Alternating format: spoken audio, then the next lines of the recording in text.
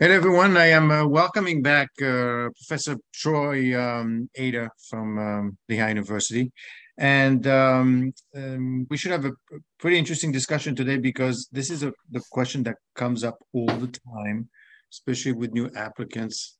And in general, what is the difference between data analytics and fintech? So, Troy, please go ahead and introduce yourself a little bit to give you a bit of background where, why is it that we should be listening to you?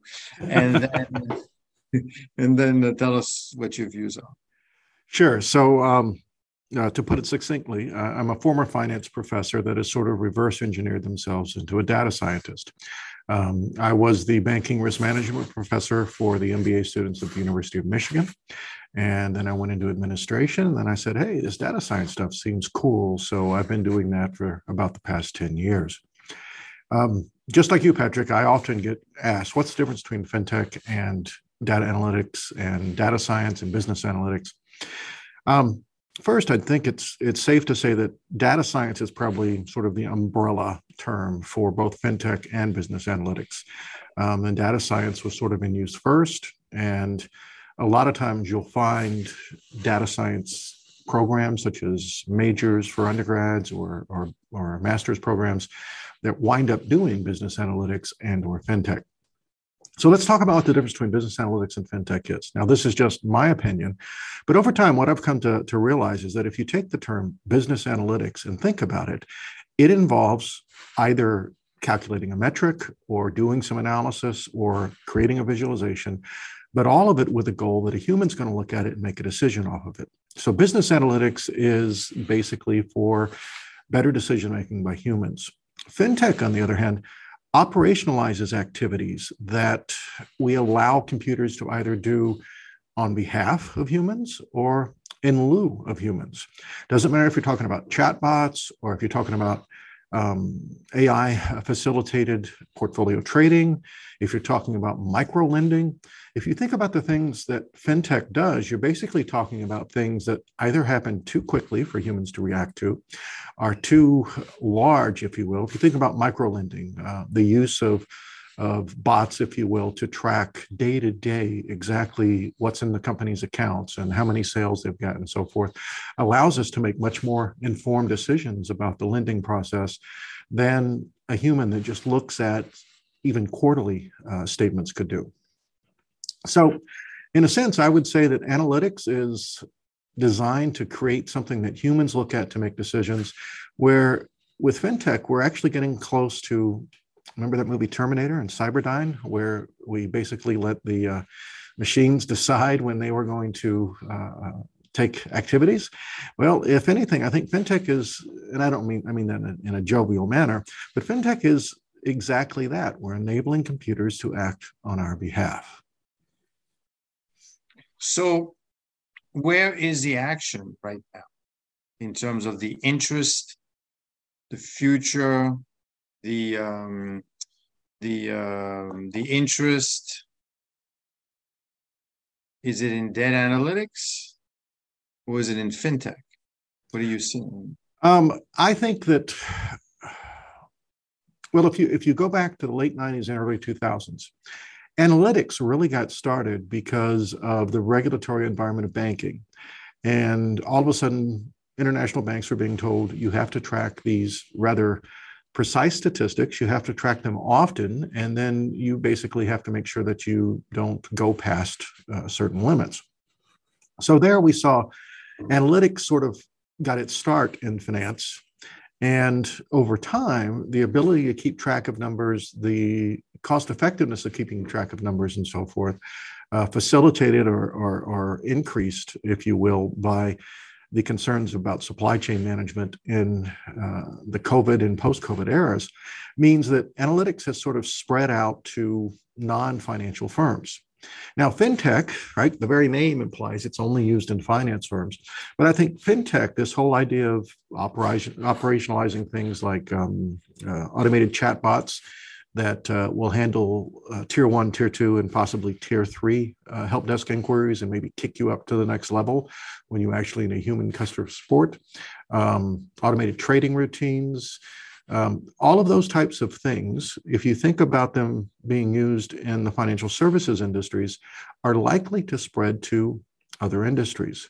For instance, when I call any help desk nowadays, like as not, I'm going to get a computer. And that computer is going to use natural language processing to try to decide exactly what type of question I've got, what type of issue I'm having, whether it can handle it, and whether it should go ahead and sort of hand me off to an actual human. So I think it's safe to say analytics is still a growing field, particularly when you talk about mid and small size businesses. They're still trying to get a handle on analytics. But the large firms, they've sort of got analytics handled, and now they're looking at operationalizing. In a sense, you could think of fintech as once you know what the metrics are, and once you know what you're looking for, it doesn't matter whether you're having a computer engage with somebody asking for help or having a computer monitor the markets and make trading decisions based upon mispricings between, let's say, the underlying stocks and a mutual fund or something along those lines. But once you know what the metrics are, once you know what the type of analytics are, and once you know what the action should be, then it's a case of basically advancing analytics and turning around and operationalizing it through fintech. So I think fintech will be spreading to lots of other industries. And, we could start talking about marketing tech, we could start talking about health tech, but it's going to be the same type of things that we're seeing in the fintech sphere.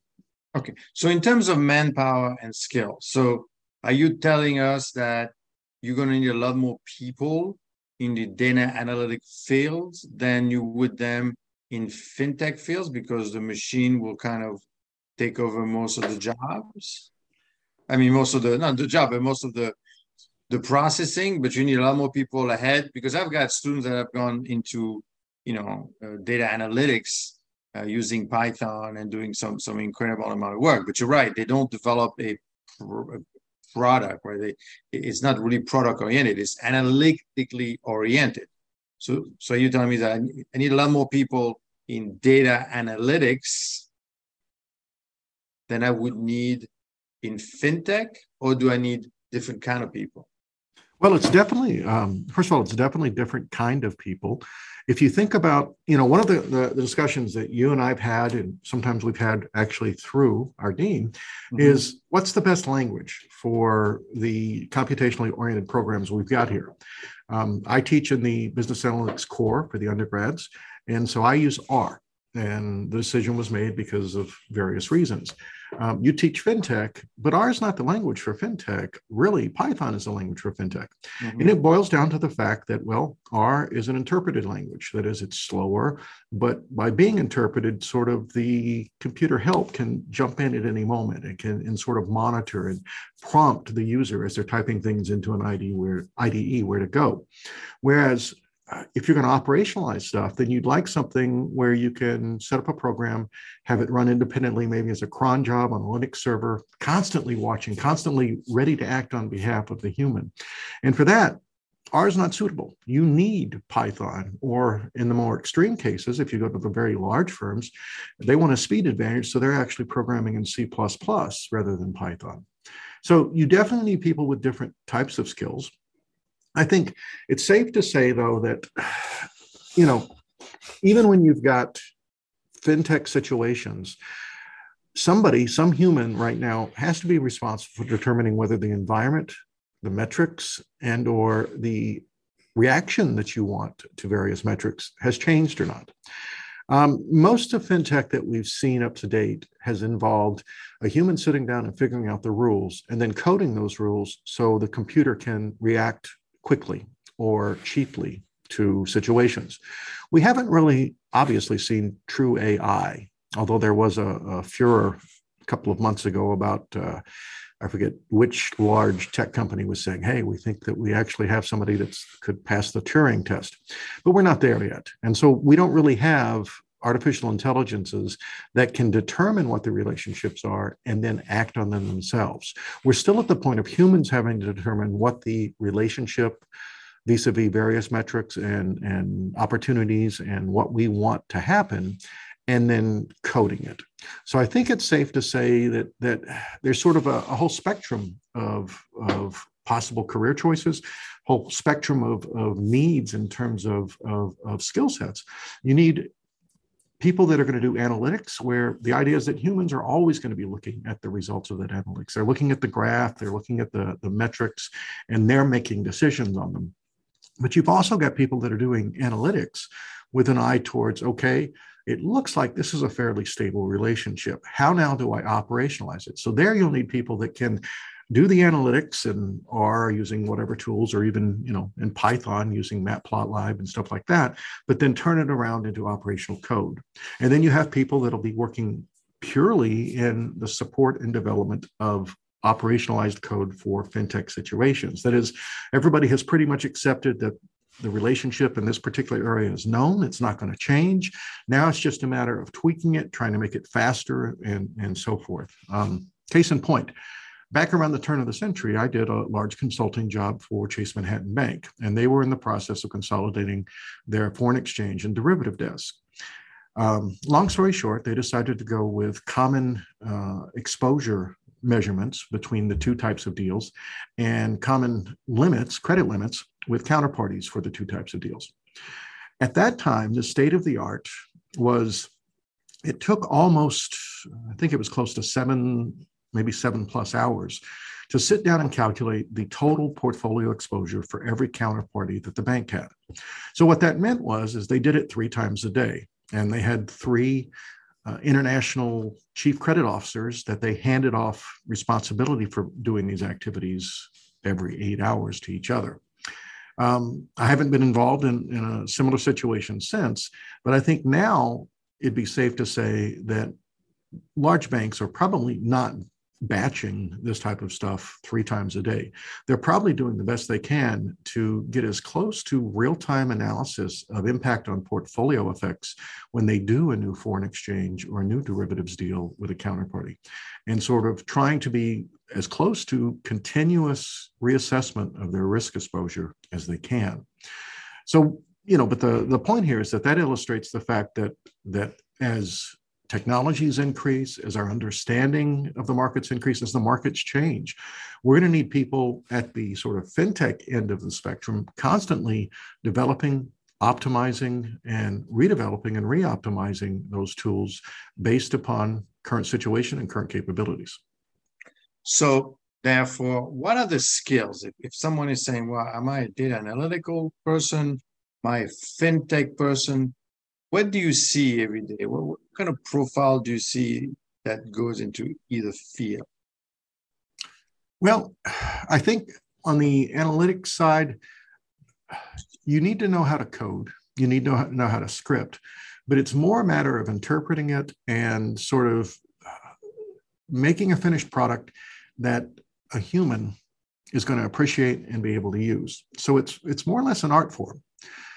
You really do need a mixture of knowing how to get the data, how to clean the data, organize the data, and then visualize and report off the data, but in a way that a human can digest it. So if you're more sort of, I like tech stuff, but I really want to work with people, that's the analytics side. In terms of optimizing code and in terms of making it run as fast and efficiently as possible, if you're more into like a conventional programming mindset, then you're on the fintech end of the spectrum. Because at the very end of that, you've got, if I can work the internet connections and the hits against the database and speed those up enough so that I can actually beat the market, I can come to the point where I not only get the data, but analyze the data and then act on it faster than, the typical small investor who's a human sitting there. Oh yeah, I noticed this. But it's going to take me a couple of seconds to submit a trade and everything. There, it's about optimizing code. So I think it depends on sort of where a person's wheelhouse is. If they're more interested in working with people, but they like tech stuff, if you will, then they're going to be on the analytics end of the spectrum. If you're more of the conventional programming mindset in terms of it's all about optimization, it's all about getting the code to run as quickly as possible, and you're not really going to be quite as focused on working with humans directly, then it's more on the fintech end of the spectrum. It's interesting because most of my students, although I have some of them that I ended up in software development and I guess which was fintech, most of them end up really in data science and data analytics. In fact, that's their title, where they They enjoy the programming, they enjoy the coding, but they don't want to be a programmer. Right? Hmm. They want to use it because nowadays I think everybody kind of know how to code. But they'll tend to that. Now, when you started our conversation, you mentioned data science because there are lots of programs out there, and there's actually a data science program as well. How does it? So, if data science is that data is a mix of both, is that what you see? What you mean by data I science? Is think it data science would encompass both, but it also has areas that are not included conventionally in either fintech or data analytics. One of the areas, for instance, would be the question of hardware infrastructure. We've heard the term lately, data engineer, thrown around. And that's used a lot of times when somebody is looking at a position where they're going to be optimizing access to data. You know, the question is how much recent versus how much historical data do you need access to? What database format do you use? What type of data are you storing? How quickly can you access it?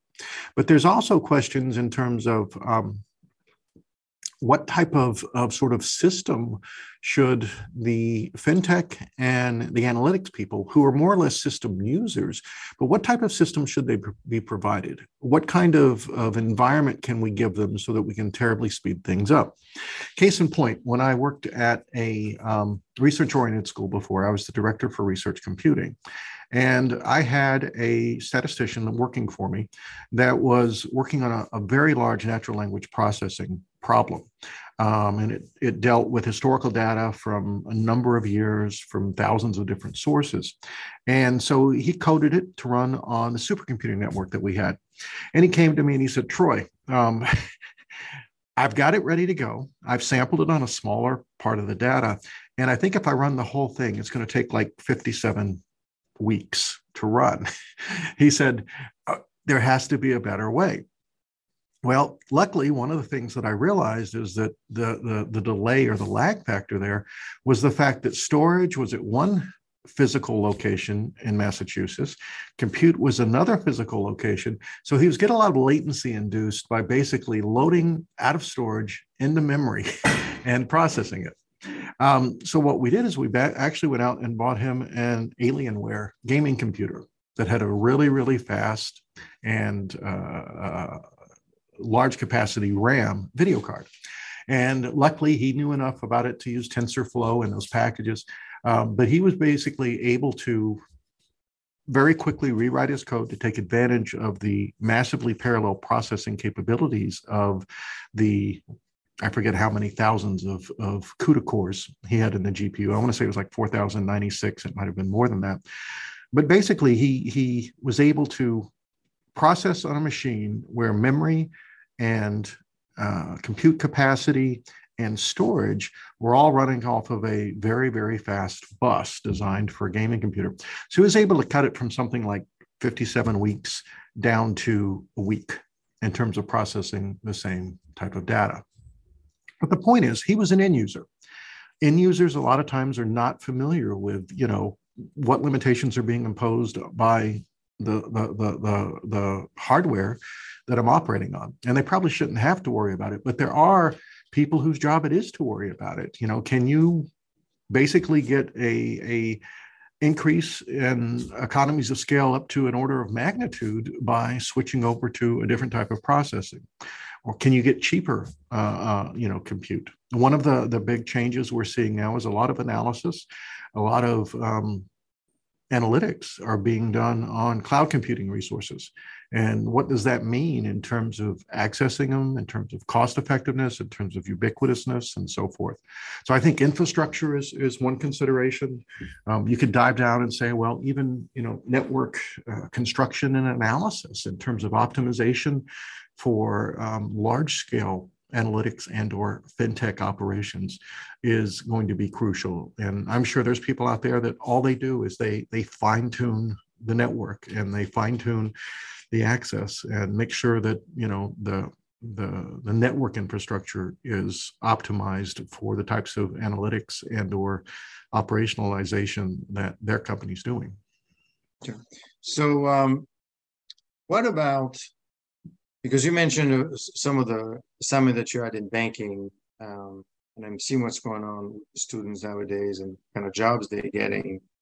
Um, but what's going to happen to your typical financial analyst?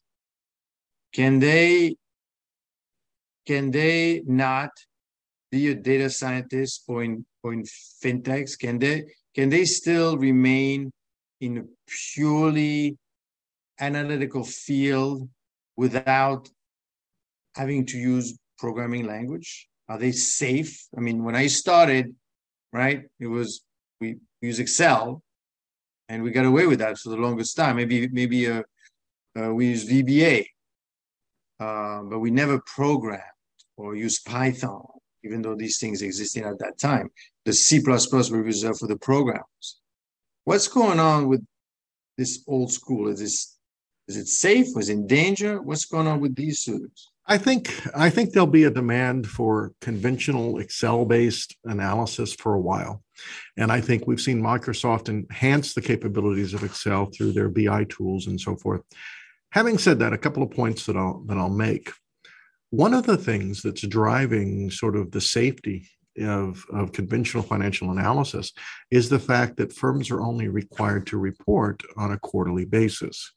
So to the extent that, changes in their situation happen continually, changes in their finances happen continually, the impact of the market, the supply chain and issues, to the extent that we stick with sort of quarterly reporting and everybody only sort of gets an information reveal once a quarter, you can probably stay in Excel and do some of the analysis that you've always been doing.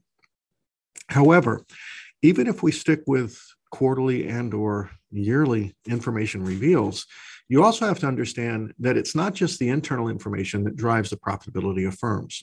Many firms that I've worked with have been in the process of not just taking the data that they have in their own systems, but leveraging outside data. I worked for a large insurance company in San Antonio that deals with current and former military called USAA.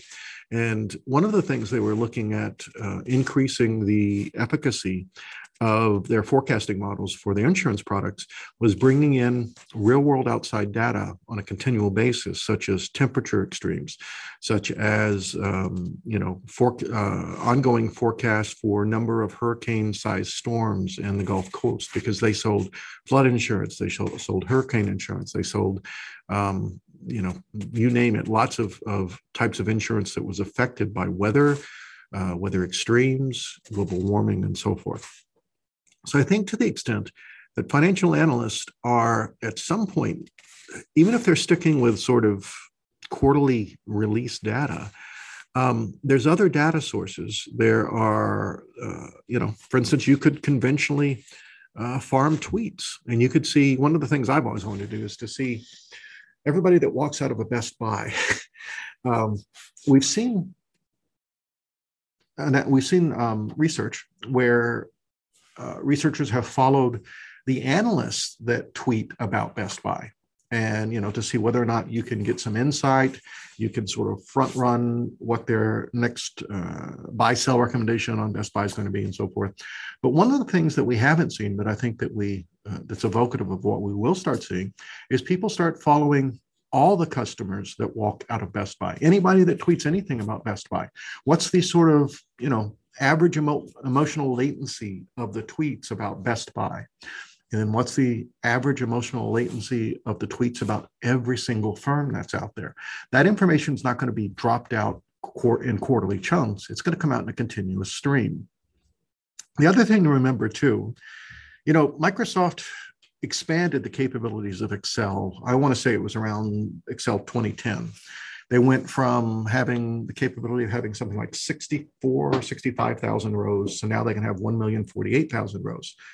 That's not likely to get increased anytime soon. And even if it does, let's suppose they increased it another order of magnitude. Wow, 10 million rows. I go and get New York City taxi cab data for my classes all the time. And 1 month in 2017 worth of rides is 9.6 million rows. And so if you want to do seasonal analysis, think about 12 times 9.6 million. It isn't going to fit in an Excel spreadsheet.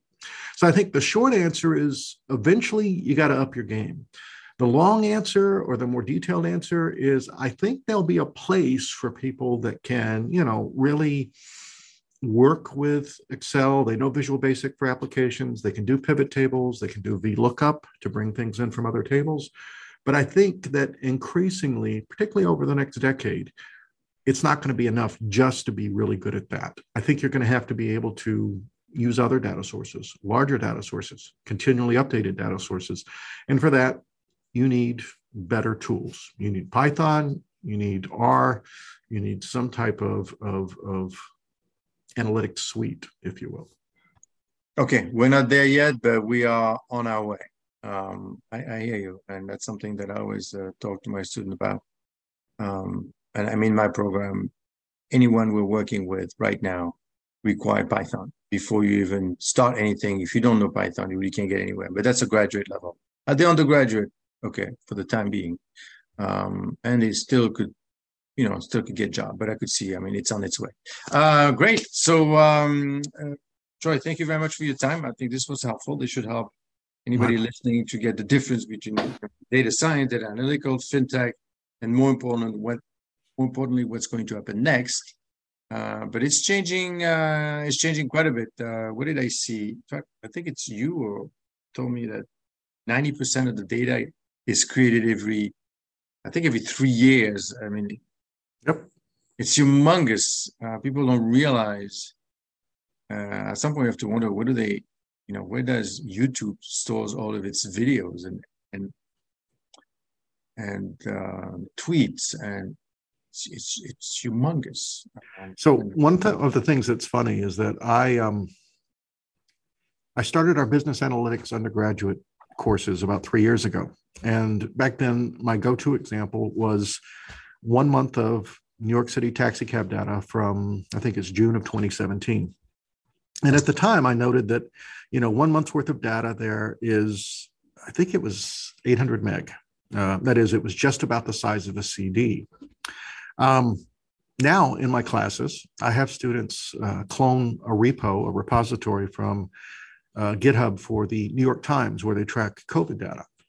And, there, it's not just what you see, but it's all those backup copies of the updated data from yesterday and the previous day. They update this data every single day, multiple times a day since COVID started.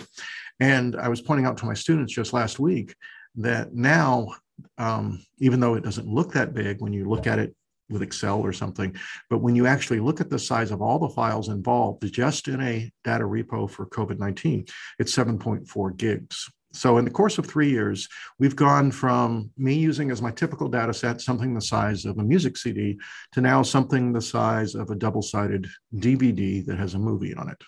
And that's an increase of, well, an order of magnitude in 3 years. And, I'm just catching a very slim sort of glimpse, if you will, of the data ecosystem there. But yeah, I would say that data is accumulating faster than we can hope to process it. And so we're going to have to use the fastest, best tools that are capable of dealing with it. Thank you, Troy, and see you next time. My pleasure. Take care.